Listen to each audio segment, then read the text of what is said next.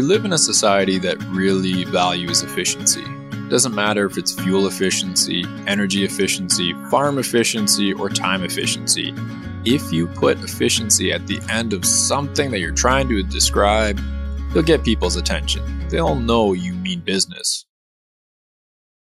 Now try putting effectiveness at the end of the same somethings you're trying to describe, and notice how it just takes things to a whole new level.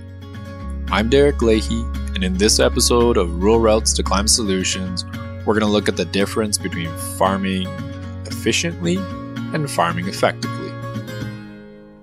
I got the idea for this episode around this time last year. Around this time last year, we held our farm energy efficiency workshop in Farintosh, Alberta at the Cohen Farm. Now, trying to find a farm that was a really good example of energy efficiency for a field day is kind of tricky, at least for us. If you've been on some of our field days or participated in our workshops, you'll notice we don't really work with a lot of producers that operate barns, which is really the ideal fit for an energy efficiency field day. Our connections in the Alberta agricultural community are mainly with cattle and vegetable producers. It's something we do need to work on as an organization because there are climate solutions out there that apply to dairy, swine, eggs, and poultry producers. Climate solutions those producers can benefit from. I was racking my brain on where we could do this farm energy efficiency field day, and someone on the Rural Routes Advisory Committee, and I can't really remember who it was, recommended doing a field day at the Cohen Farm in Farintosh with Dakota Cohen, a young producer, a farm consultant, and a permaculture educator. The Cohens don't run a hog or a chicken barn, far from it actually. But I had heard they'd done a lot of design work to crank up the efficiencies in their management system. Or at least that's what I thought. I may have actually used the wrong E word. Right off the bat, I thought Dakota was going to kill the field day. Right in his introduction, he says, I think we need to point out the difference between efficiency and effectiveness. Now, you can imagine what's going through my mind at that point. As the organizer, the guy who busted his ass for 6 weeks to make this field day happen, I really thought he was going to start trashing the concept of efficiency right then and there. My stomach started to knot up.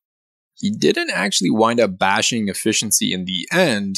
It turned out to be a pretty darn good field day too. And it also left me with a question that's been worming away in my mind ever since. What is farming effectively? Now, the example Dakota put out there during the field day, and I hope I'm remembering this correctly, it could be said that using chemical sprays to deal with pests may be an efficient way to deal with pests in your crops. You can get the job done quickly. But is it an effective use of the soils, of the ecosystem's own natural abilities to handle pests, such as doing things like attracting beneficial predators that will go eat those pests? Well, not really. The example helped me understanding farming effectively a bit, but I didn't really get my head around the whole thing till I picked up the phone and had a chat with Dakota and recorded this episode. So I'm hoping it's going to give you guys a better idea too of what farming effectively could look like. A couple things about Dakota before we get started. Some of you probably know him or maybe recognize the name. He's a pretty remarkable individual. He sounds like an old university professor sometimes too, especially when he says stuff like this. There's a Greek legend of the king of his name is Sisyphus, and this king had offended one of the gods, and the gods punishment, they made him roll a rock up a mountain for eternity. See what I mean? But he's only like 27 years old. I was definitely not that intelligent and thoughtful at that age. The Western producer was already quoting this guy back in 2014. And by the way, that whole Greek tale he's telling there, that actually leads into his explanation as to why we procrastinate, which is a really interesting one. For a young guy like Dakota to be such a voice in the agricultural community, to be such a great teacher already, could only lead me to another conclusion. I had to ask him, had he been put together in a lab out of pieces of Alan Savory, Wendell Berry, Sally Fallon, and Vedana Shiva? Here's what he had to say about that. That's right. Yeah, I was sent from the future to try to stop the advancement of industrial agriculture. Now, about Dakota being the terminator of industrial agriculture. When you listen to the interview, it may sound like Dakota is being a little too harsh on conventional agriculture. He is quite critical of the current mainstream agricultural system, but that doesn't mean he doesn't understand why conventional producers farm the way they farm. And if you don't believe me, just listen to this part right here. And the selling of a thing that they feel is sacred. And I hope I haven't ragged on industrial farmers too much, because I really do have a lot of compassion and understanding for how they got into the situation that they're in right now. And all of the they're backed up against the corner by the banks, the governments, and the insurance companies, in that if you take out a loan, that loan has to be insured. And in order to be insured, you have to farm a certain way. And in order to farm a certain way, you have to basically, follow the industrial agricultural paradigm. And so it's not just the farmer's fault. We're all capable accomplices in this situation that we're in right now, myself included. And it all stems from this idea of we want to have cheap food so we can spend more money on the luxuries of life. So that's Dakota. Those parents, who are also a really important part of the story, actually made the transition to organic agriculture before he was born. The story goes that his dad was out spraying in a field one day, and his mom came out to bring him his lunch. She walks to the field, gives him his lunch, walks back to the truck, and by the time she got to the road, she nearly passed out. Dakota said his mom's quite sensitive to environmental stress. At that point, they decided, okay, we're done. They quit cold turkey with using any herbicides and fertilizers. That's around 1988, which is quite progressive, you could argue, quite early adopter-ish at that time. Now, because they do direct marketing now, they haven't really kept up with the organic certification. Dakota said there was no real marketing advantage to doing it. Now, like a lot of kids who grew up on farms in Alberta, Dakota got off the farm as fast as he possibly could. He did carpentry for a while there, working long hours, 16-hour days. And he came back to the farm because he had what he described as a early life crisis. I guess it happened when he was 21 or something like that. He started watching documentaries around this time, like The World According to Monsanto, Forks Over Knives, Earthlings, and he's reading books by those major food system thinkers like Vedanta Shiva and Wendell Berry. And I also had some bad allergies when I was younger, like hay fever and stuff. So it was never really in the cards for me to be a farmer, and I never really thought about it. But when I started educating myself and looking at these problems in the world, the epiphany just hit me. It was just like, holy crap! The way that the rest of the world is feeding itself is completely unsustainable, and the way that we did stuff on our farm wasn't perfect either, but it was a night and day between what I was learning about in these books, and it's always like hindsight's 20/20 when you look back at all the stuff you saw as a kid that you didn't really know why it was happening, but it all started to kind of make sense. And I just realized that there's all these problems in the world. There's economic problems, social problems, suicide rates are off the charts. Our biodiversity is we're in the 6th mass extinction event on the planet, and there's our rural communities are dying. Basically every problem that I saw articulated in the news or in these books that I was reading, when I really thought about how would you go about fixing this, the only possible way that kept coming up was we have to start kind of back at the roots, which is agriculture. Right. And I think it was I came back to the farm full time in 2012. But I never really left the farm. Even while I was doing construction, I still lived on the farm renting from my parents, because I worked basically 17 hours a day, 6 days a week. So I was never on the farm really much anyways. But in my spare time, I was still helping out. But I quit full time 2012 and came back and started direct marketing all of the products that our farm was selling. So our entire mission on the farm is to regenerate the planet's ecosystem, as well as including kind of the human component of that ecosystem. And we're doing that through producing the most nutrient-dense food possible. And in order to produce the most nutrient-dense possible, we have to basically have the most biodiverse ecosystem possible, because basically the health of the planet and our health are intimately connected. So biodiversity and nutrient density are essentially the same thing in my opinion. That's our kind of mission. The Cones do grass-fed beef, Berkshire pork, free-range eggs, a variety of herbal teas from perennial shrubs like sea buckthorn and buffalo berry. They have perennial nut trees, they have had honeybees, and they grow all their own grain for their chickens and pigs. What the Cones have on their farm, it is important to pursuing their objective of producing the most nutrient-dense food possible, but it's how they manage and work with what's on their land that really brings them closer to that goal.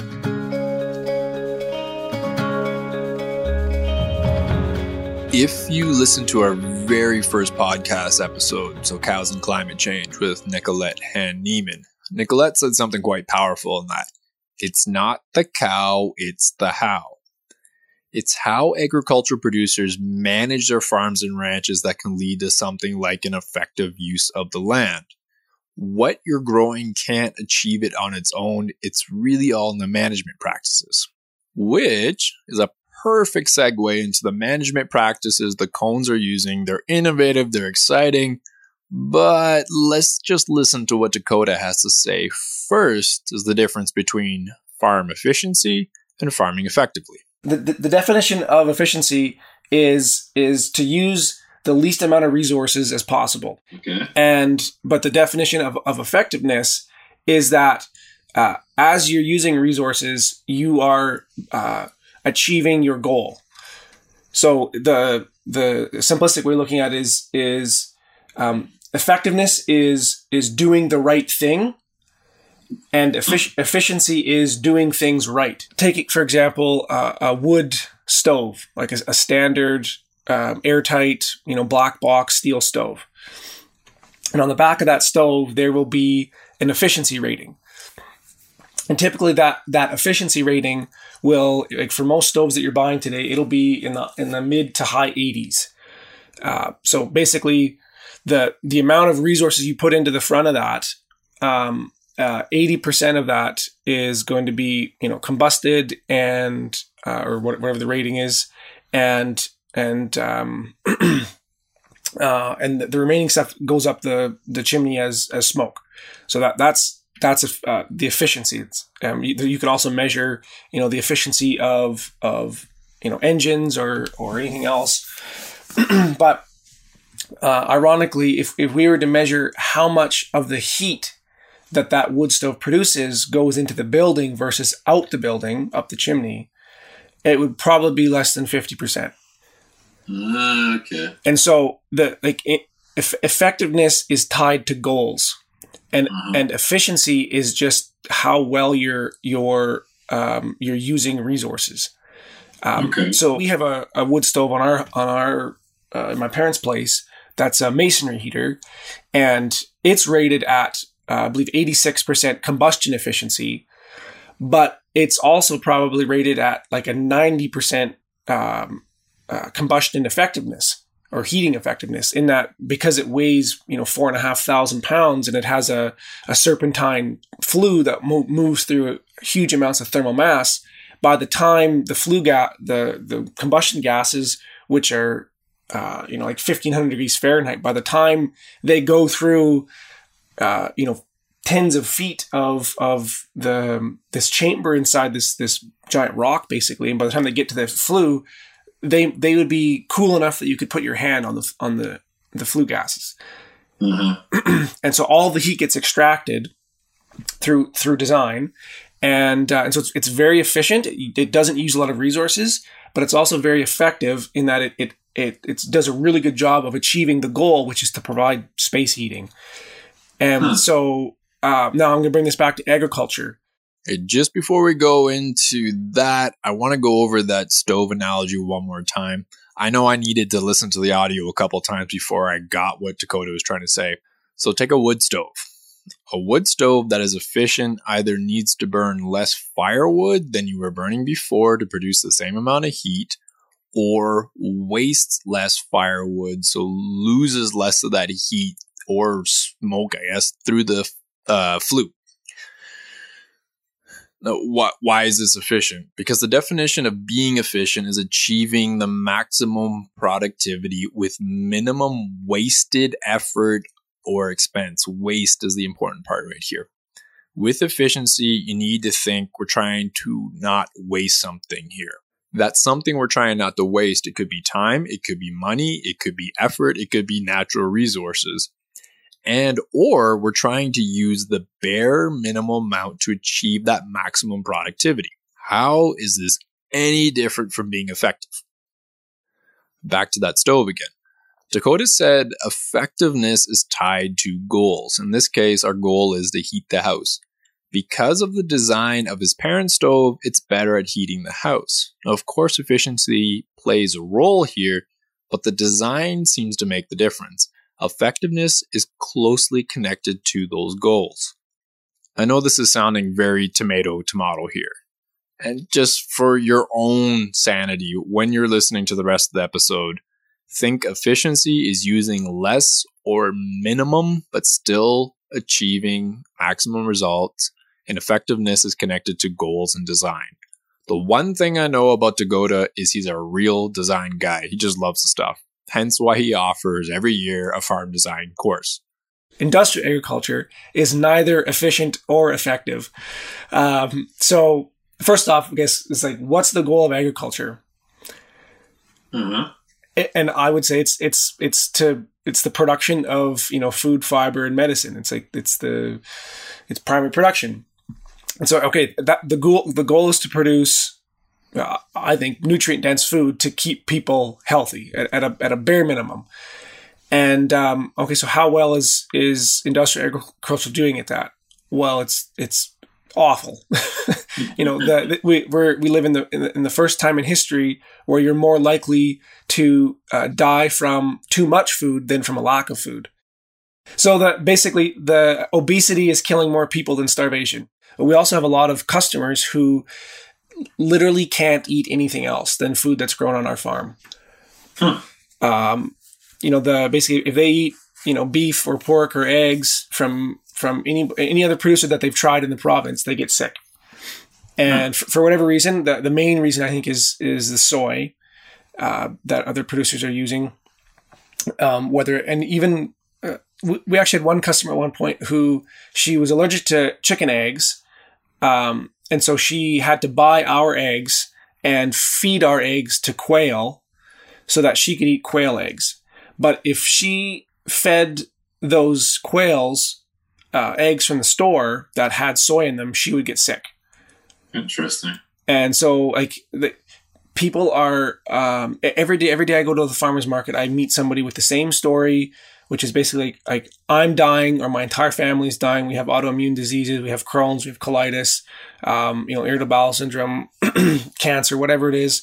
And they through their own trial and experimentation and sometimes, luckily enough, with the help of an educated doctor, they've discovered that the missing link is the food that they're eating. And as soon as they stop eating the food that's produced in the industrial agricultural system, and sadly, a lot of these customers are switching to us because they've actually been eating from organic farmers, but the organic is sliding down. We've forgotten what our goal is as farmers, which is to produce nutrient-dense food. Now we're just producing calories or stuff to stuff in your mouth and get you full, not help you achieve well-being. And so after a couple of years, they've just noticed a steady decline, and now they can't even eat that food anymore. And so they're switching over to us because of some of the unique farming practices that we're using. And on top of that, the industrial agriculture is undermining the ability for future generations to continue to feed themselves. So global wheat production peaked in the 1980s per area farmed. Mm-hmm. So we're actually in a steady decline in agricultural productivity per acre. But as we're deforesting more land, we're technically growing more crops, but the per acre yield has actually been in decline. And that comes from Richard C. Manning in his book, The Oil We Eat. That's the effectiveness piece, is that the goal behind agriculture is to produce nutrient-dense food that keeps people healthy. It's not. Most of the food that's producing is laden with chemicals. Cancer rates are affecting 1 in 2 people in North America right now. All of these autoimmune diseases that can be linked back to largely glyphosate and other neurotoxins and things like that. So it's doing a real pitiful job. Or you look at feedlot beef, or any of these confinement raised animals, their meat is literally toxic. Which has been proved in a lot of, pro-vegan studies, in that, we shouldn't be eating meat. But if you take that same animal and you raise it in an environment where it was meant to live, the meat is very nutrient dense and has basically the opposite effect of the meat that we're eating. So that's the that's the effectiveness part. And I think industrial agriculture is doing a real terrible job of its primary goal, which is to provide food for people. Now, in terms of the efficiency, is how well are we using the resources? And real simple analogy is, if you take any industrial crop, so corn, soybeans, rice, wheat, peas, whatever it is, and if you fertilize that crop at the recommended rate, just in nitrogen, the calorific value of that nitrogen in terms of energy, because you actually can calculate how many calories of energy are in things. If you compare that to the calorie of the yield of the crop that you would get off, they cancel each other out. Okay, so you're putting in as many units of energy as you're getting out of your crop. Exactly. Yeah. Okay. Yeah, but that's just fertilizer. So, okay. And that's just nitrogen. Then you have to use some kind of phosphorus and potassium, which are also very expensive. And then you have to, seed it and harvest it and spray it, 6 to 9 times.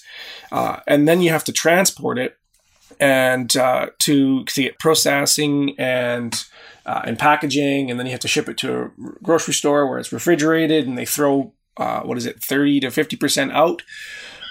And so the efficiency of how many resources are we using to create the end product?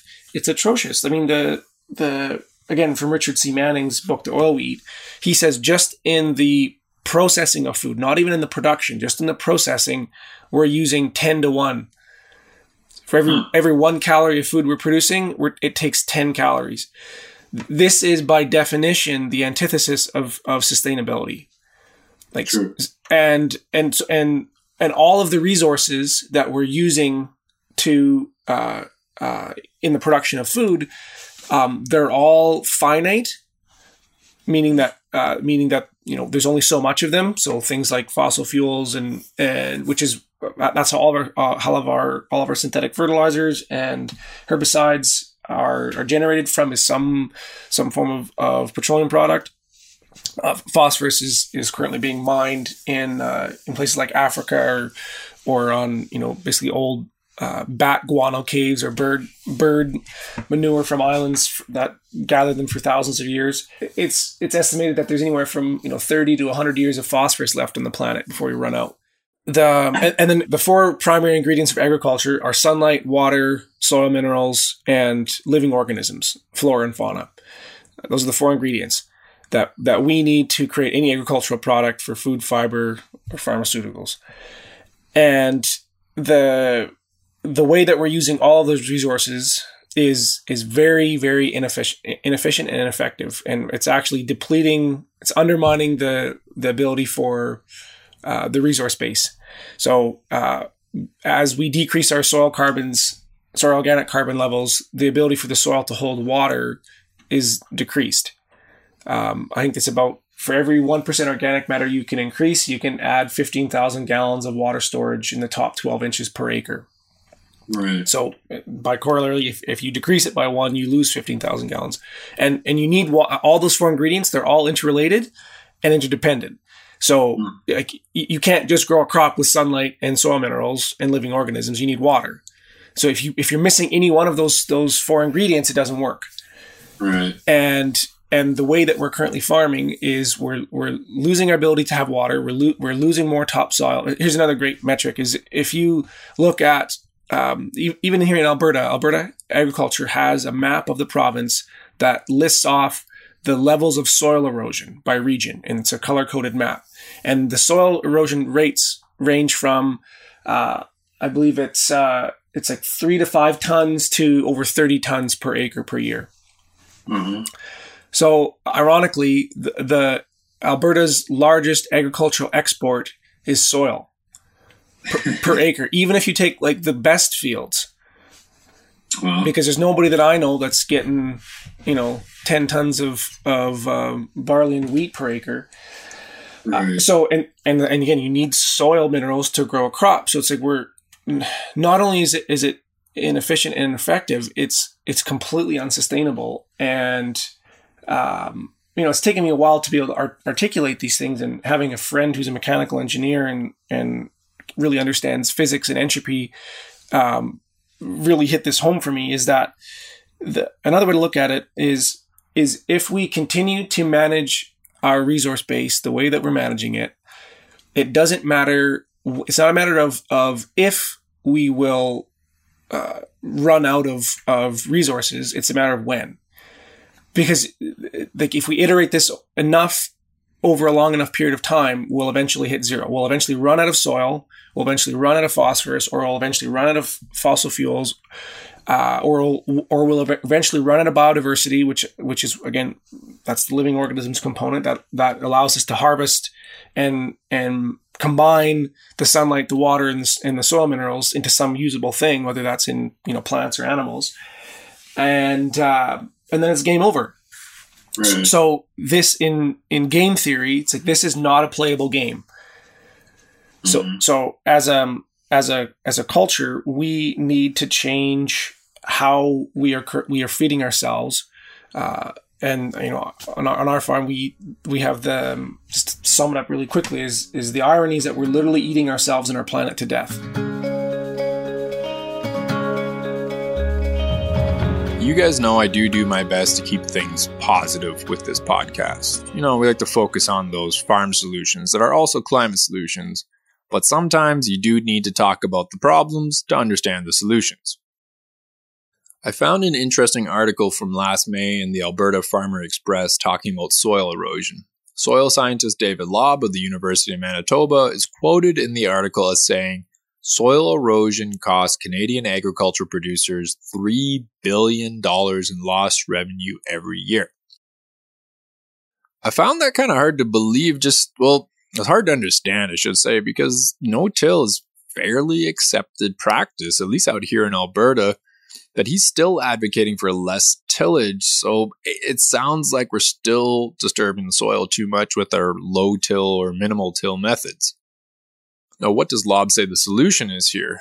Well, keeping the soil healthy, so reducing soil disturbance, keep that soil biology healthy and thriving with things like cover crops, managed grazing, maybe even intercropping. You can go down one heck of a rabbit hole looking up the state of phosphorus in the world right now. I found estimates that say, we'll run out of phosphorus in a century. Some say 200 years. Another article said it's possible we'll face shortages by 2050. Agriculture uses up most of the world's phosphorus. If you remember, phosphorus is the P in NPK. You can get phosphorus from guano, as Dakota mentioned. You can also get it from mining phosphate rock. What's the solution to decreasing phosphorus consumption? Well, reducing fertilizer use seems like the obvious no-brainer, but if your soil's deficient in phosphorus, you ain't going to be growing much without it. Now, animal as well as human waste are sources of phosphorus, so rotating your livestock frequently instead of concentrating them in one area close to the yard seems to be a good way to spread out that urine, spread out that manure across your land. Also, and it does kind of make my skin crawl talking about this, maybe we need to start having hard conversations with our counties about better ways to use our sewage. Apparently, there's some countries in Europe that are already using sewage in some of their agriculture systems. All right, enough talk about poo.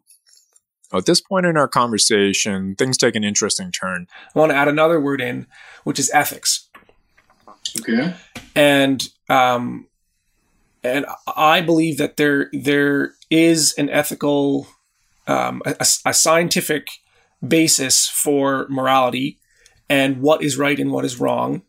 And this comes from a philosopher by the name of Sam Harris, who talks about this. He used the analogy of a moral landscape, in that just like in a landscape, there's peaks and valleys, there's ridges and valleys, highs and lows, and so it might never be possible to say what is the most moral or the most ethical thing, or what is the least moral or the least ethical thing, but we can objectively and scientifically say this is more ethical than this. And the way that he argues we do that is through the describing things through well-being, and or thriving is another word, and or biodiversity is another word. So on our farm, the ethical framework that through which we operate is based on one of the systems of permaculture, which is the three ethics, which is earth care, people care, and future care. So it's how do we provide for our own needs in a way that's good for the planet, good for other, and by other planet I mean other organisms and the whole biosphere, good for other people, so not just us, and how do we do that in a way that allows other people to do that into the future in the same means or better than us? That's what well-being is providing for your basic needs in a way that is basically allows you to continue to play the game for as long as possible. And so I believe there is an ethical and moral component behind how we're living on this planet, and I think we can do better. And the way we're going to accomplish that is through a deep understanding of the natural world, and an attempt to partner and mimic it through our endeavors to provide for humanity's needs. Right now, we're using about 2 to 4 gallons of diesel per acre per year. Okay. On our farm, and that's just in the production side. I actually use more diesel driving my food around than I do producing it. Which again is another reason why we need to have localized food systems. Because if to get every load of meat I take to Calgary, I can't help but think it's like, well, I used more calories driving down here than I delivered. Yeah, and that's even on a full load. So that's kind of the efficiency perspective. Now, in terms of what we're doing with that, 2 to 4 acres or gallons of diesel per acre is we're currently growing all of our own grain and all of our own forages. And the only thing we're buying from off farm is salt and livestock mineral. And with that, we're producing, what would it be? About 6,000 pounds of pork a year and about 6,000 pounds of grass-fed beef that we direct market. So it's basically, it's enough meat and eggs for 60 families. And that the food that we're producing is also nutrient dense. So it's very effective. We've had our pork, beef, and eggs tested for their omega-3 to 6 ratio. They all, came back kind of top of class. Let's talk about this omega-3 to omega-6 thing, or other way around, omega-6 to omega-3, because this kind of takes me back. This first came across my radar when I first moved out to Alberta. This would be the winter of 2017. Now, I just missed a presentation by the University of Toronto's Richard Bazinet presenting his findings on omega-6 to omega-3 ratio in meat, eggs, and milk. The farm I apprenticed on that year, so Redtail Farms in Castor, they had their beef tested in this experiment. And I'm pretty sure this is where Dakota had his beef tested as well. Anyway, the results came back, and grass-fed beef had an omega-6 to omega-3 ratio that's about 3-1. Just to give that a bit of context, grain-fed beef came back with a ratio of 40-1. So why does this matter at all? When the ratio gets out of whack like that, so when omega-6s are way higher to omega-3s, it can lead to human health complications. Omega-6 appears to be linked to inflammation and may be linked to diseases like heart disease, autoimmune diseases, even cancer. In general, Western diets today are just way too high in omega-6, at least compared to the diets we evolved with as a species. We've heard Dakota mention nutrient dense multiple times in this interview. It's all I've ever heard since I moved out to Alberta, but that just might be more the agricultural producers that I come across. I've never fully understood what nutrient dense food meant. So I found this definition. It's actually from the National Cancer Council, but I think it's a fairly decent one. So the definition is food that is high in nutrients but relatively low in calories. Nutrient-dense foods contain vitamins, minerals, complex carbohydrates, lean protein, and healthy fats. Examples of nutrient-dense foods include fruits and vegetables, whole grains, low-fat or fat-free milk, seafood, lean meats, eggs, peas, beans, and nuts. All right, folks, we finally arrived at the moment you've been waiting for. We've gone over theory, big pictures, big ideas. Now we're going to get into the management practices. Now, do keep in mind while you're listening to this, what Dakota and his family are doing on their farm is really innovative. It's quite exciting. If you do get a chance to check it out, check it out. They have farm tours quite often in the summer. But this system that they developed is the system that works for their land and their goals. So some of these practices might not work on your land. I'm not giving you an excuse not to try these things. I'm just trying to be honest with you. It's not going to work everywhere. That being said, the goal of producing the most nutrient-dense food possible is a goal that can and should work in any farm or any ranch in Alberta.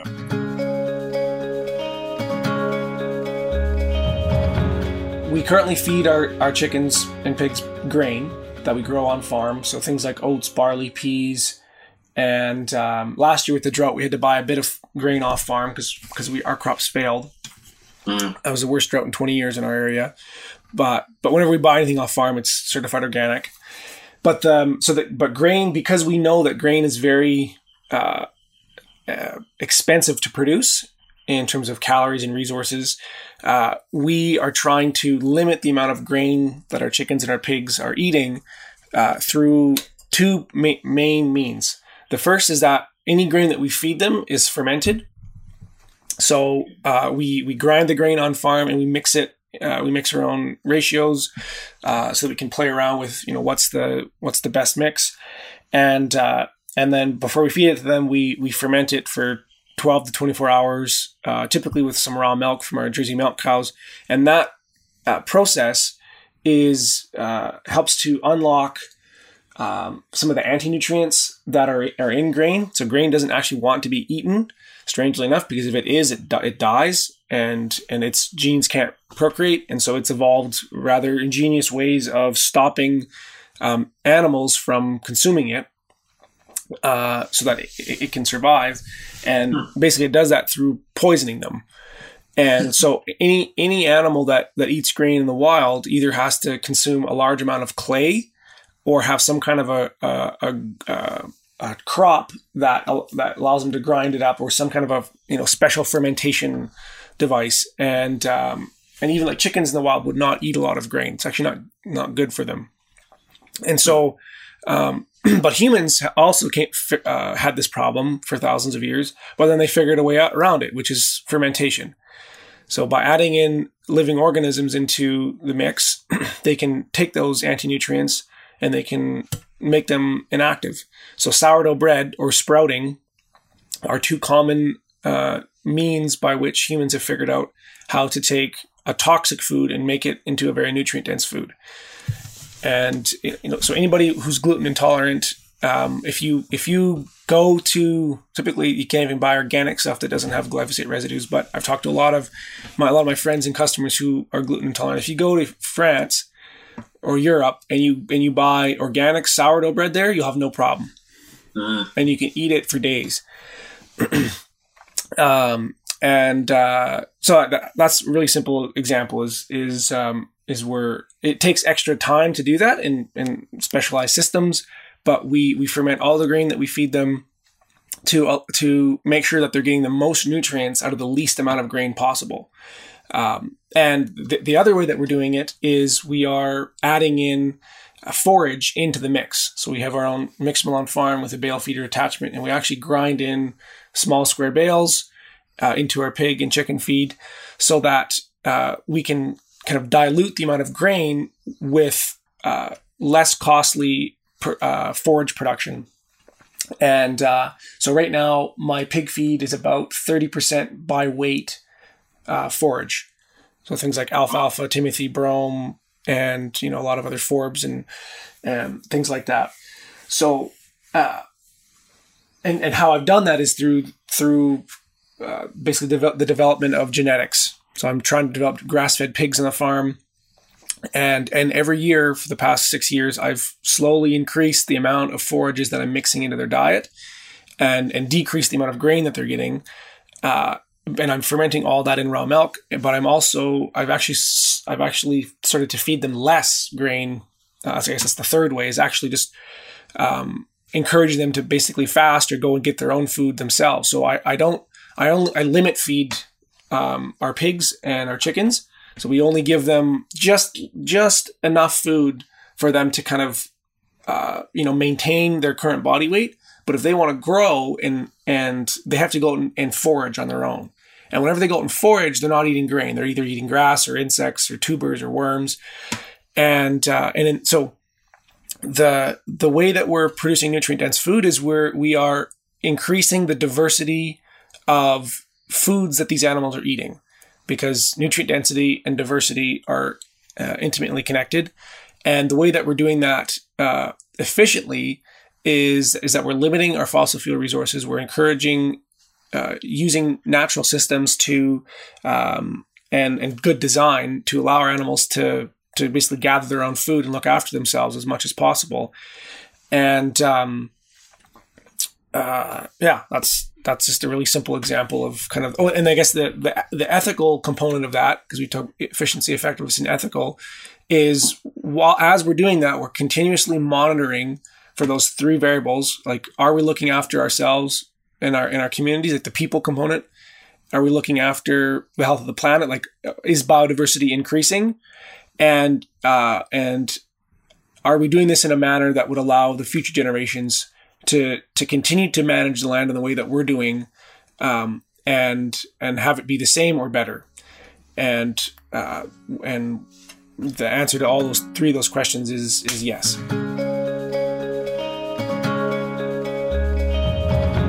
We talked about earlier how there's 4 ingredients of agriculture: water, sunlight, soil, and living organisms, or flora and fauna. And water in our ecosystem here on the prairies is one of the limiting resources. So typically there's more than enough soil, there's more than enough sunlight, and there's more than enough biodiversity to grow an agricultural crop. But what slows everything back, or what's the kind of log jam, is water. So if you don't have that one ingredient, it doesn't, like, nothing else grows. And so the solution that most farmers use to fix this is irrigation. And now the problem with irrigation is that it uses a tremendous amount of fossil fuels, because you're typically pumping water or building large earthworks to carry water, divert it from spring sources and things like that, and having it in open canals where it evaporates and the salinity increases. Or if you're just pumping it from underground, as you're irrigating during the daytime, when it hits the soil surface, most of it actually evaporates before it even hits the ground. And any dissolved solids or minerals in that water are left in the soil surface. And so what happens is you start to basically turn your soils into salt pan. And if you look back at any collapse of a civilization, typically one of the factors that played a role was the salting of their soils. The Romans actually figured this out rather ingeniously, and so when they would siege a city or go on a warring campaign, they would actually bring a lot of salt with them, and to ensure that their enemies couldn't kind of retaliate. The last thing they would do after they had killed everybody and burned the city is they would go around the fields and throw handfuls of salt in the soil, because they knew that you couldn't grow a crop for years after that, and so it would basically kick the can down the road for when the sons of the slaughtered would come back and seek vengeance. And we're basically doing this to ourselves. And so if you go down to Lethbridge or Medicine Hat or any of those places where they're using center pivot irrigation, you'll start to see little white caps poking out on the hilltops where nothing's growing, and you can literally see healthy land being turned into a desert there. And at a certain point, this is what they did in Australia. Is they were irrigating even with flood irrigation and stuff, but they've got a lot higher evaporation right there. But they cut down all the trees and we were doing irrigation, and I can't remember what the process was, but basically the water table rose up, so it was just below the surface. So it was actually through osmosis, the water was evaporating through the soil, and the ground turns into what's called saltcrete. Which is basically a hard pan that goes down, feet into the soil that you can't even break through with like heavy machinery. You need specialized, basically stuff to break up pavement or concrete to get through it. And there's vast tracts of Australia that have now been turned into the saltcrete, and there's really no known way of how we can turn that around.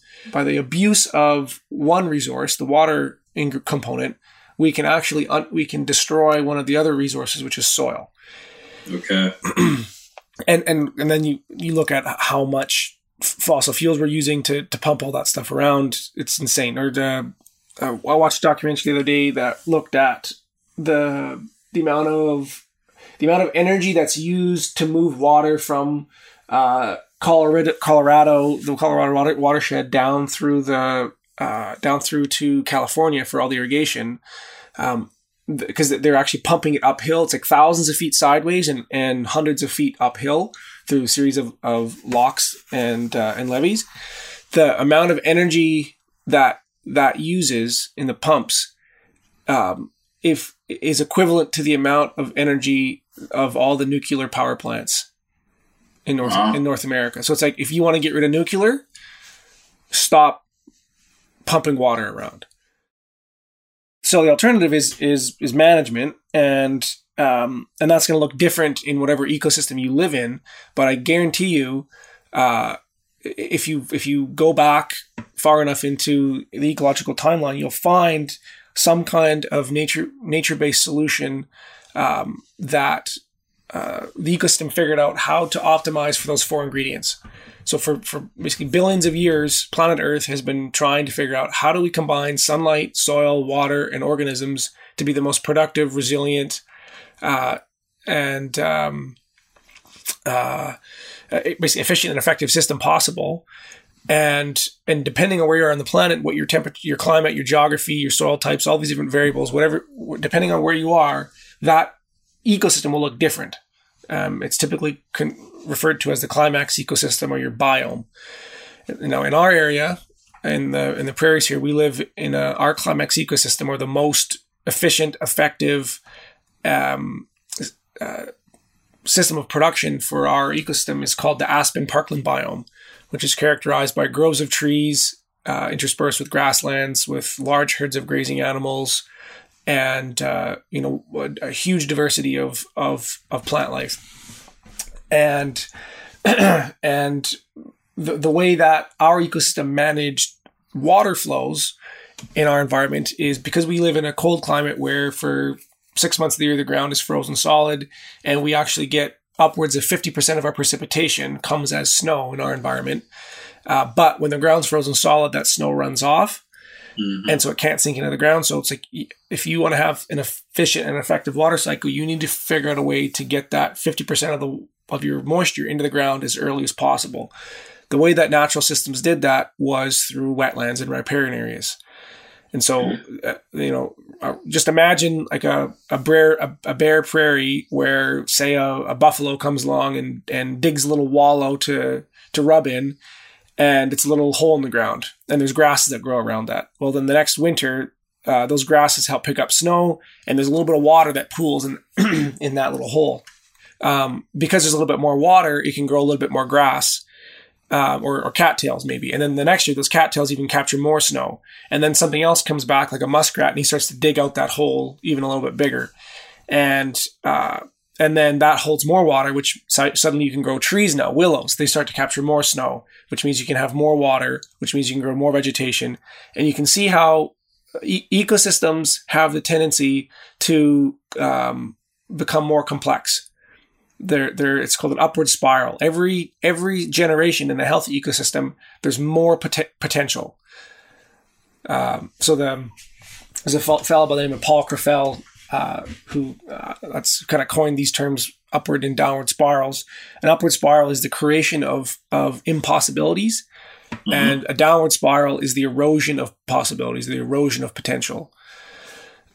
And so coming back to this water analogy here, all of a sudden now you've got this wetland that's holding thousands of gallons of water infiltrating into the ground. Suddenly you get springs pop up because you've saturated the soil profile, and now you have a spring that actually runs year round. Well, suddenly you can have more organisms that live there, and then those springs feed into the rivers and the creeks, and they start to run year round as opposed to this boom and bust cycle. And because they're running more steadily, they can grow more forage year round, which means in the next winter they can harvest more snow, and it also means that there's less evaporation because there's no bare soil anymore. So when it does rain, the rain's able to enter into the ground. But all that vegetation is also increasing the carbon in the soil, so you can actually hold more carbon, more water in the soil than you could before. So it's like every year it gets better and better and better. And then what do we do is we come along, we look at that wetland, and we say, hey, that'd be a good place to grow canola. And we cut all the trees down, we windrow them, we burn them with diesel, and then we drain the wetlands, and we produce a single crop that only photosynthesizes for 2 months out of the year, produces less calories per acre than it took to create, and is literally toxic to humans as a food source. Like it's just, it's insane. And so the system that we took on the farm is, our land was completely denuded of all of our wetlands. All of our trees had been cut down. My parents did some of that in the early years, but most of it was done before we even got here. So our process is for at least for water, for the whole ecosystems, if we want to produce the most nutrient-dense food possible, which requires us to arrange those 4 ingredients in a manner that's efficient, effective, and ethical, we need to mimic our biome. So we need to copy the aspen parkland biome, which is groves of trees interspersed with grasslands. Because all of our wetlands are gone, we need to put those back because they're an integral part of the 4 ingredients. The way that we're doing that is we're building wetlands on contour, which is what a swale is. A swale is just a ditch that's meant to intercept spring runoff. In our environment, you can also use it in dry lands or in non-temperate climates.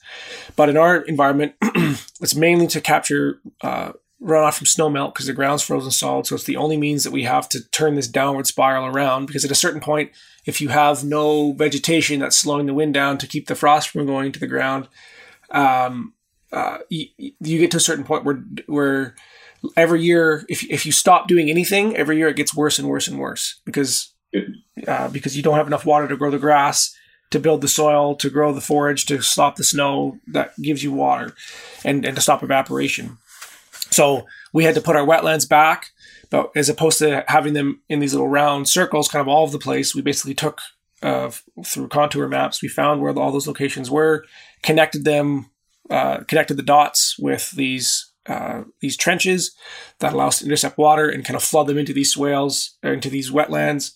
We also are building dugouts and dams, typically where these wetlands used to exist, to try to augment them so that we can use that water for irrigation throughout the year. But whenever we do use irrigation, we're irrigating responsibly in that we're not allowing for evaporation. We're either using drip irrigation or irrigating only at night and on top of a covered soil surface so that there's very little evaporation. Okay, cool. And with creating swales, is it quite expensive, or can you do it relatively cheap? It's very financially inexpensive and very energy inexpensive as well. So, for example, one of the largest swales on the property is a 600-meter swale that we have, or 1,800 feet. It's about 12 feet wide by 2 feet deep, and every year it captures, or its full capacity is 200,000 gallons. And that swale took, what was it? I think it was 12 hours with a 27-ton excavator. So basically it's like 100 or less than 4 gallons per hour. So that's 72 gallons of diesel, and it costs about $2,500. Okay. So it's very, very cost effective, but that single swale, it's a solid state. There's no moving parts, and it will last for hundreds of years. So when you're thinking of a biome, you need to think of a community. It's a community of plants and animals that have common characteristics that assist them to survive and thrive in the environment that they're in. I want to say biomes are the exact same thing as natural regions. I think there might be some subtle differences that I'm missing. For example, biomes are more concerned with what's living, and natural regions are concerned with what's living and what's not living. But just in case you want to try some of this mimicking your biome or natural region, it's really easy to find out which natural region you're in. You can Google it in about 2 seconds. I'll just quickly go over the 6 natural regions we have here in Alberta. So we have the Rocky Mountain region, which I'm hoping you already know you're in the Rocky Mountain region if you're in the Rocky Mountains. Boreal Forest region would be in the north. Foothills region leading up to the Rockies. Parkland region in central Alberta. Canadian Shield region, which is just this little corner up in northeastern Alberta. And in the south, we have the Grassland region. The one thing that keeps me up at night is this biomimicry. I don't know the best way to do it or the right way to do it. The problem is, how do we know how things worked or what they looked like before we got here and mucked things up? I know we got a couple ideas, but how can we be certain? And with climate zones shifting, we can grow things here that we weren't able to grow in the past. Is it okay to grow those things now that it's possible, even though it wasn't possible in the past and it technically wasn't the region in the past? You can see how this is quite vexing at times. Anyway, let's shelve that conversation for another day. Let's listen to what Dakota has to say about the difference between sustainability and regenerative. So sustainable is like you are creating as much energy as you're consuming. That's sustainable. It's like you've reached equilibrium. So you're not using less energy but not using more. Now regenerative is you are creating more energy than you're using. Okay. So the amount of energy that it took to build that swale, which is less energy than a farmer will put on 1 acre of in terms of fertilization, and they have to do that every year for the next 100 years. I put in that energy, and for the next probably actually 200 years, this is a pretty large swale, that investment of energy is going to contribute far more energy back into the system in the vegetation that it's going to help produce in all the trees that we're planting. So the calories that will be sequestered as a result of that expenditure of energy will far surpass the amount that it took to implement it. So that by definition is actually beyond sustainable. It's actually regenerative. We're actually creating more energy than it took to put it into existence. And to me that is magical that we can do this. And living organisms are really our only hope for coming out of this downward spiral that we're in right now. And the sad thing is that we're losing biodiversity anywhere from 100 to 2,000 species a year, based on whose estimates you read. And every time we lose one of those organisms, and a species goes extinct, we lose the potential for partnering with that particular organism to basically create energy and create new opportunities that didn't exist before. Which is like if you believe in the theory of evolution, which I think there's some pretty good basis for, you have to think about this. Like at a certain point in history, humans didn't exist. At a certain point in history, consciousness didn't exist, but now it does. That is mind-boggling. So we actually have no idea how good things could be if we play our cards right. But we do know how bad things can be if we continue to manage our resources the way we're managing them. And so to me, that's the only argument that we need to adopt, or eliminate the current management practices that we're using to try to move towards a more efficient, effective, and ethical agricultural system. We've got a hub and spoke system for our integrated livestock system. So our milk-fed pigs, our Jersey cows, and our pasture-raised birds all come back to the same point in the farm every day for the entire year. And we've played around with this kind of the alternative model is called like a follow the leader model, which is where everything's mobile and the pigs and the chickens and the cows are out on pasture, and all of their needs kind of follow around in portable infrastructure. We tried that system, and I didn't particularly like it on our farm for several reasons. One is we have very hilly land, and so it was very unsafe to be moving some of this portable infrastructure around the environment. We also very windy here, and so it's challenging to have safe mobile housing and things like that can handle kind of the steep slopes and the high wind. But the main reason was the amount of energy it took to manage it. So there's a Greek legend of the king of his name is Sisyphus, and this king had offended one of the gods. And the gods by punishment, they made him roll a rock up a mountain for eternity.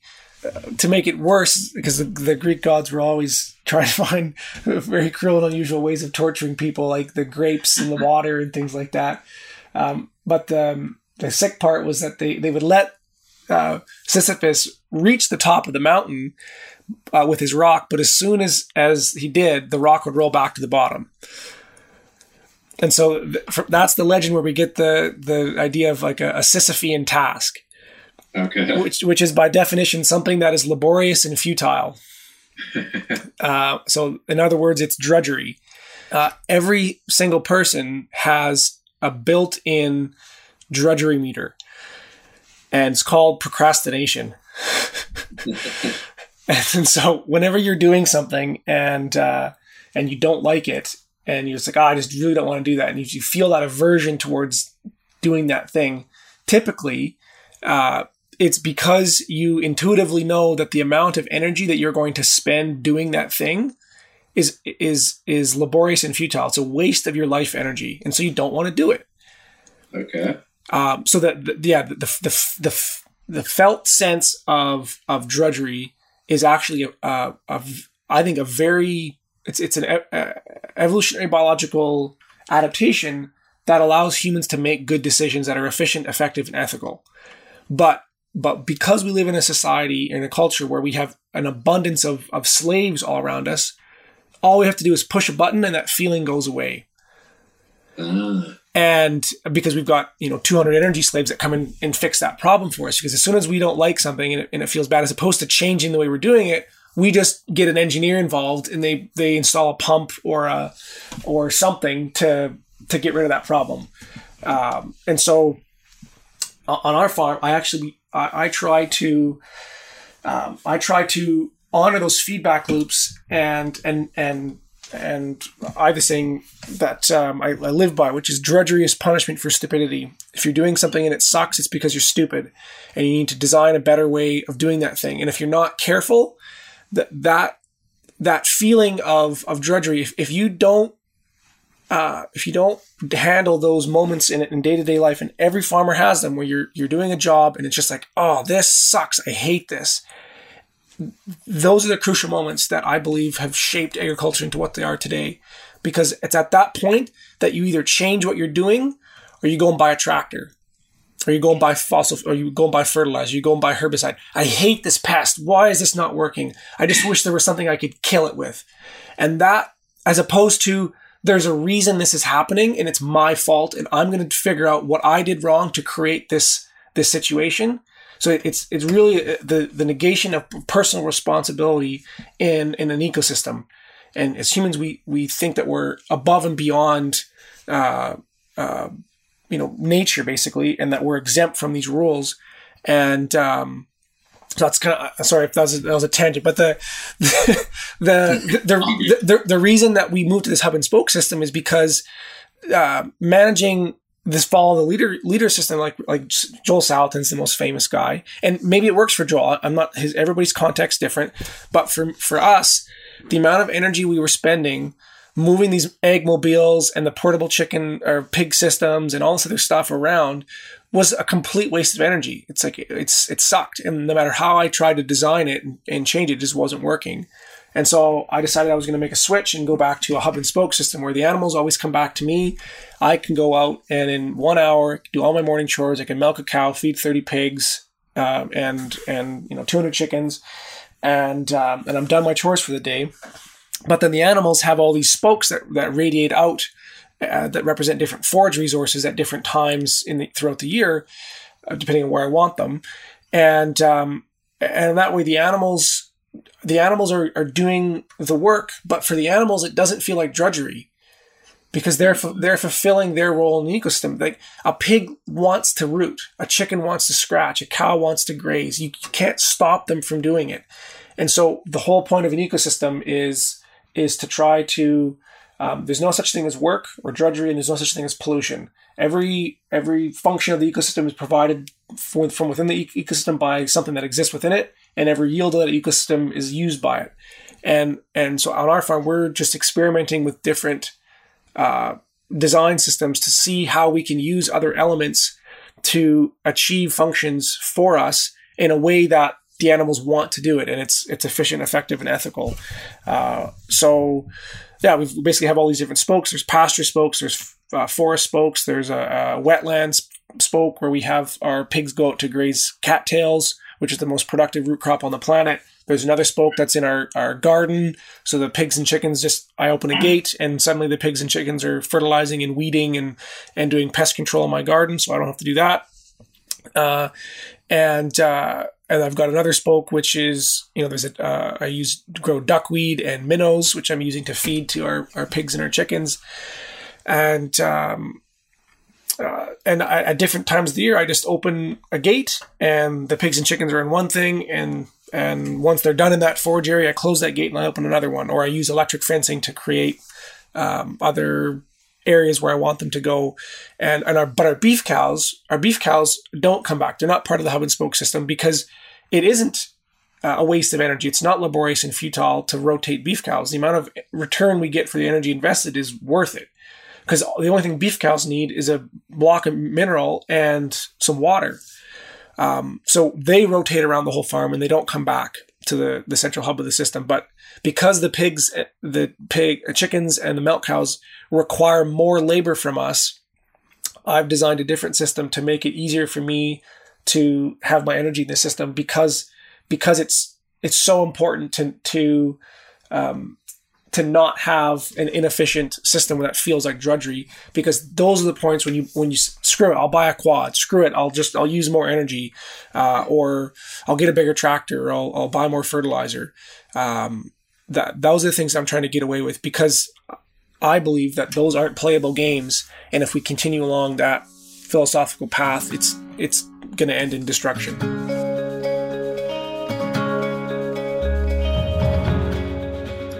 This is the part in our story or conversation where farm design meets reality. And by reality, I mean money.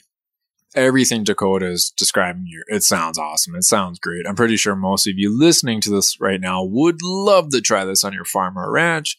But I had to ask the question, is he making money doing this? It's a great question, and I love it. So first I'm going to answer it with kind of a quote from Henry Thoreau, which is kind of paraphrasing here, but he said, "What good is all the money in the world if you haven't got a tolerable planet to spend it on?" Yeah. And so that's the first thing is like money is just one metric. But the second, like, actually, before I go on this tangent, yes, our farm makes money. My parents haven't worked off farm for 6 years now. About 70% of my income comes from the farm, and the rest of it, I do educational stuff. We are in a unique situation where our land is paid for, and we don't have a lot of debts. I just have a little bit of community debts through various loans that I've used to develop some infrastructure. So we're in a lucky situation there. But we built a farm from scratch in 10 years, with basically cash flowing it ourselves with no outside money. We didn't inherit it from anybody else. My parents paid for the land through the sweat of their brow. And, so absolutely our farm is financially sustainable, and, it was touch and go in the early years before we kind of, got into permaculture, but now things are looking great. But this is actually, I want to kind of unpack that question of profitability a little bit more, because I think it's a really important thing to do. Is that consider this is that our one family right now, our family is feeding 60 families. Mm-hmm. If you can't make a living doing that, there's something wrong with the financial system. Like there's something wrong with the economy. And I know most farmers, like you just said, are struggling with financially. And part of the reasoning behind that is because for almost coming up on 100 years now, our governments have been subsidizing industrial agriculture through various basically welfare programs, crop insurance, agri-stability, tax exemptions, things like that, to create food that's cheaper than it actually is to produce. And now, as regenerative farmers, we see the writing on the wall. We see that if we keep playing this game the way we're playing it, it's going to end in game over. And so there's all these regenerative farmers who are stepping up to the plate saying, I want to do something different. But the biggest hurdle is the financial profitability. And so I'm going to go on a limb here and say that this is like rearranging deck chairs in the Titanic. It's like our ship is sinking, and as farmers, we're all squabbling around whether the chairs face left or right, when the bankers and our governments are basically making off with the lifeboats as our ship sinks. And so as a culture, we need to ask some really tough questions about why you spend more money on your cell phone bill than you do on your food bill. Right. Or why,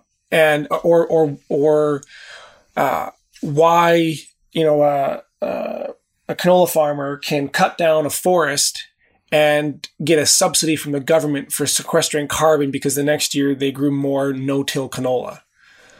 Mm-hmm. Like there are really fundamental problems with the things that our culture values, and Canadians spend less money per a less percentage of their income than almost any other country in the world.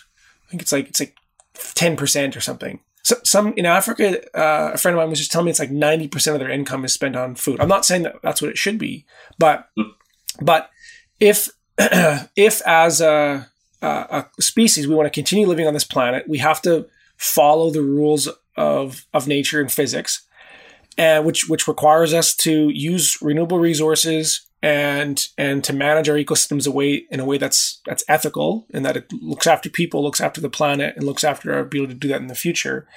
And in order to do that requires a huge amount of skill, and also the fact that we need farmers that are producing nutrient dense food, because in Canada we have free healthcare. And so it's not a big deal if you get sick. You just go to the doctor and they fix you for free. But what's the cost of that? Like, what our taxes are paying for that. So like there's no free lunch. Something or somewhere or somebody is paying the price for the cheap food that we're eating right now, whether that's ecosystems or other people in taxes, or even yourself directly if you're paying taxes. And so if we actually did a true cost accounting on the calamity that is our industrial agricultural system, we would find that it's absolutely insane, and that food prices should actually be 4 or 5 times what they are right now, and farmers should be revered and respected and consulted as probably the only job class on the planet that can actually do something meaningful to turn almost any problem that you can describe in the world around. I'm biased because I am a farmer, but that's kind of my whole take on the financial thing. Is it's a poor metric to be the only one to base our sustainability on. And another way to look at this too is that even I know conventional or industrial farmers who have couple pig barns, a couple thousand acres, and they still work off farm jobs. Okay. And so it's like this question, which is, and I know you didn't mean to ask it this way, but this question that I get asked a lot at conferences and stuff is really meant as, oh, that's really cute, but just leave the farming to the big boys, because we know what's going on. And it's like it's just completely irrational. And then if you actually ask them, well, how much money do you make per acre or whatever much you want to look at it, they're working off farm jobs in oil field in the wintertime just to pay for the interest on their combine, and or the interest on the fertilizer bill they couldn't pay from last year. So it's to me it's a non-issue, and the question dances around some of the other problems that we're facing. But even if you actually do try to answer the question objectively, you find that all these regenerative farms, despite the fact that they're not making a lot of money, they're actually more profitable than any of these industrial farms, because they're not propped up by all these other life support systems that are coming from, the various government and other institutions that us as consumers are paying for indirectly.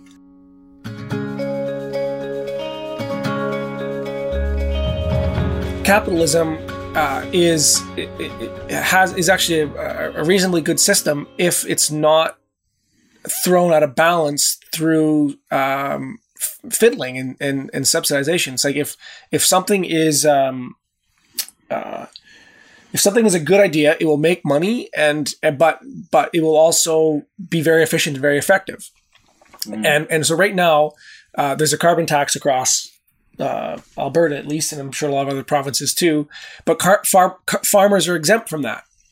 Yeah, and so which is absolutely ridiculous. Like the if you're applying 100 pounds of diesel per acre in calories to fertilize your crop, and you're not paying carbon tax on that, and then you're going around and saying my farm is profitable and all these regenerative guys aren't, that's insane.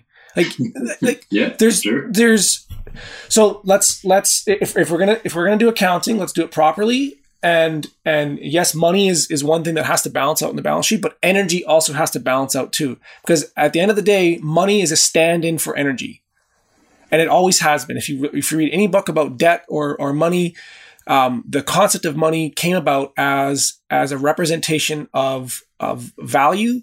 And at the end of the day, that value comes back to the basically the energy that humans are able to save or transfer to somebody else. So it's like if you had somebody a $20 bill, or I guess now be $13. That represents an hour of somebody's life energy. True. And so if we really want to do this, let's come back to the actual energy calculations and start there, and then have a conversation about sustainability and profitability because otherwise we're trying to solve a problem by manipulating the wrong variable, and we need to shift this. I have this conversation frequently with agriculture producers and other people interested in the food system. Let's call them food system fans. And we talk about how do we pay agriculture producers to protect and regenerate working lands. Don't get me wrong, your bottom line is definitely going to suffer one day if you completely screw up your land. But the financial incentives aren't really there in agriculture to protect ecosystems, take on climate change, or produce the most nutrient-dense food. Sure, there's payment programs through conservation groups like Alice, Canada, Ducks Unlimited, but these are all nonprofits trying to scrape together funds to fund this kind of stuff. And I don't want to knock either one of these organizations because I think what they're doing is great. I just don't think these are huge financial incentives. Now, if agriculture was an industry where, let's say, you could pull in, I don't know, 100,000 or 200,000 every year after taxes and expenses, we probably wouldn't be talking about this right now. You could just do all these great things for the land because you got the time, you got the money, and it's fun. This isn't the case, though. Many producers are still trying to figure out how to be profitable without having an off-farm job or multiple off-farm jobs to prop up their whole agricultural system. Now, charging more for food is one solution. It is a tricky one, though. Some people in Canada legitimately struggle with today's food prices. Plus, Canadians in general have become accustomed to the idea that food should be cheap. We only spend about 8%, 10% of our income on food. You compare that to other countries, it's quite shocking. So, yes, raising food prices is a solution. I'm not too sure if it's a solution most folks are going to go for. Another solution I have heard is introducing a guaranteed basic income. Now, Dakota has a really interesting theory as to why agriculture producers are just so reluctant to charge more for their food. And it's not just because they're worried people are going to freak out about the higher prices. So this is why, like, if you go onto my website, my food prices are far more expensive than most other regenerative farmers. And they're like, I've had people just about spit in my face when I tell them how much my pork chops cost.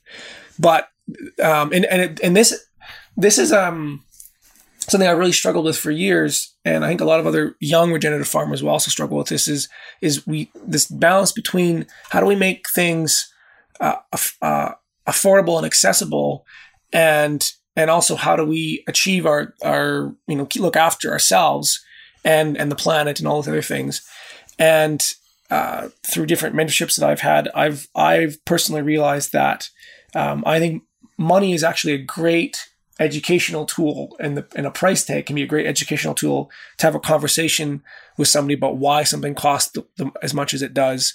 And so I would greatly encourage other regenerative farmers to increase your prices and decrease your production so that you can spend more time designing your property and more time educating your customers, and you'll make the same amount of money.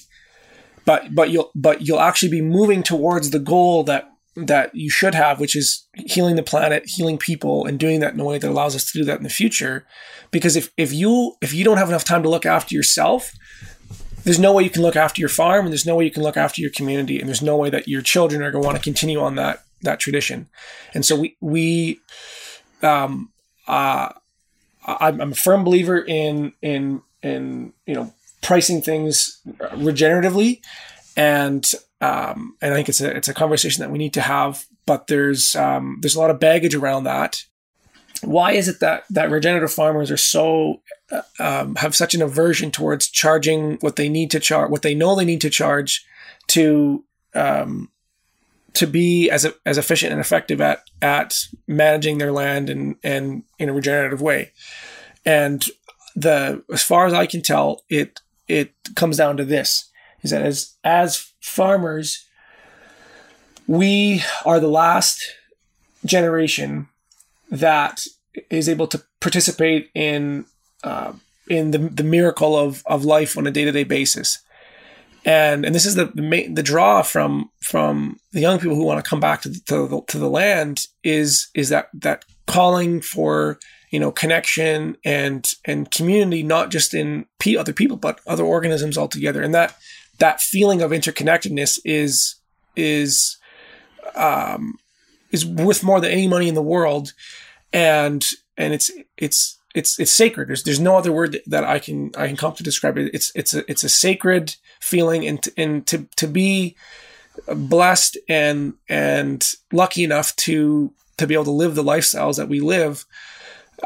We actually feel guilty when we have to turn around and try to sell that to somebody.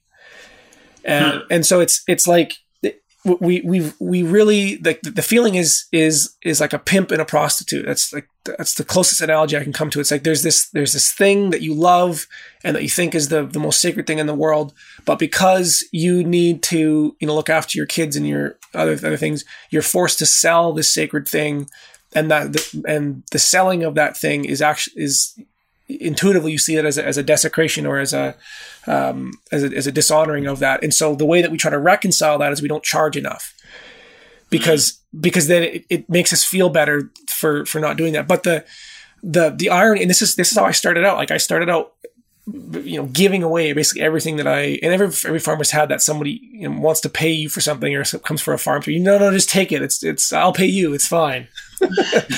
But when I started to realize that, it's like, hold on a second. It's like, if our goal is, like, we need more people on the land, farming smaller farms, that's more diverse, that meets the three ethical constraints we talked about, and we need it faster than ever. But there's this other variable that we're bumping up against, and that, like, everybody, you need to pay your taxes and insurance and all this other stuff just to survive, and other food and other things. And so it's like, if our goal actually is to regenerate the health of the planet and its people, not charging enough is a sure way to ensure we will never achieve that goal. And so I made the decision that I was going to charge what I needed to charge so that our farm was financially profitable, but also in a way that somebody else who wasn't in a situation where the land was paid for and everything else, so that they could come in and they could start farming profitably, without going through the horrendous stress. Like, farmer suicide rates are the highest of any occupation in the world right now. Right. Why is that? It's like, well, because all these farmers, whether they're regenerative or industrial, it's like they're all involved in basically the killing of the planet and the selling of a thing that they feel is sacred. And I hope I haven't ragged on industrial farmers too much, because I really do have a lot of compassion and understanding for how they got into the situation that they're in right now. And all of they're backed up against the corner by the banks, the governments, and the insurance companies, in that if you take out a loan, that loan has to be insured. And in order to be insured, you have to farm a certain way. And in order to farm a certain way, you have to basically, follow the industrial agricultural paradigm. And so it's like, it's not just the farmer's fault. We're all capable accomplices in this situation that we're in right now, myself included.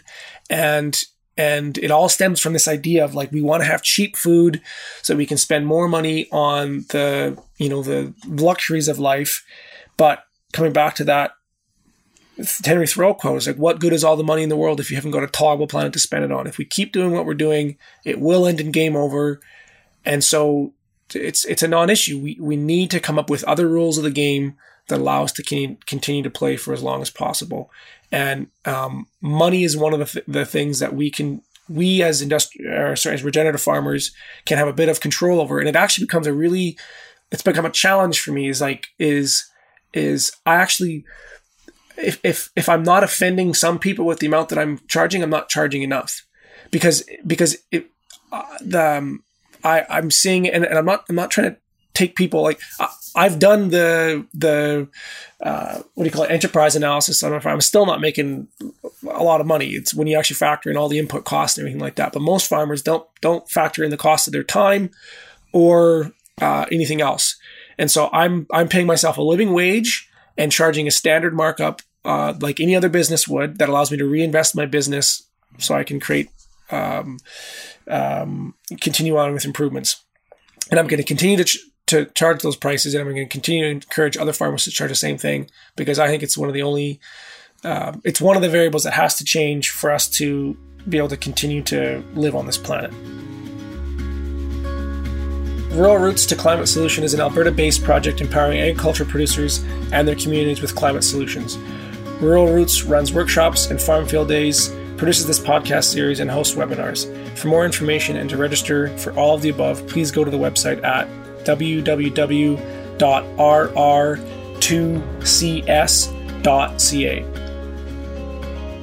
The Rural Roots to Climate Solution team is Angie O'Connor, Marie Galanka, Evelyn Tanaka, and Derek Leahy.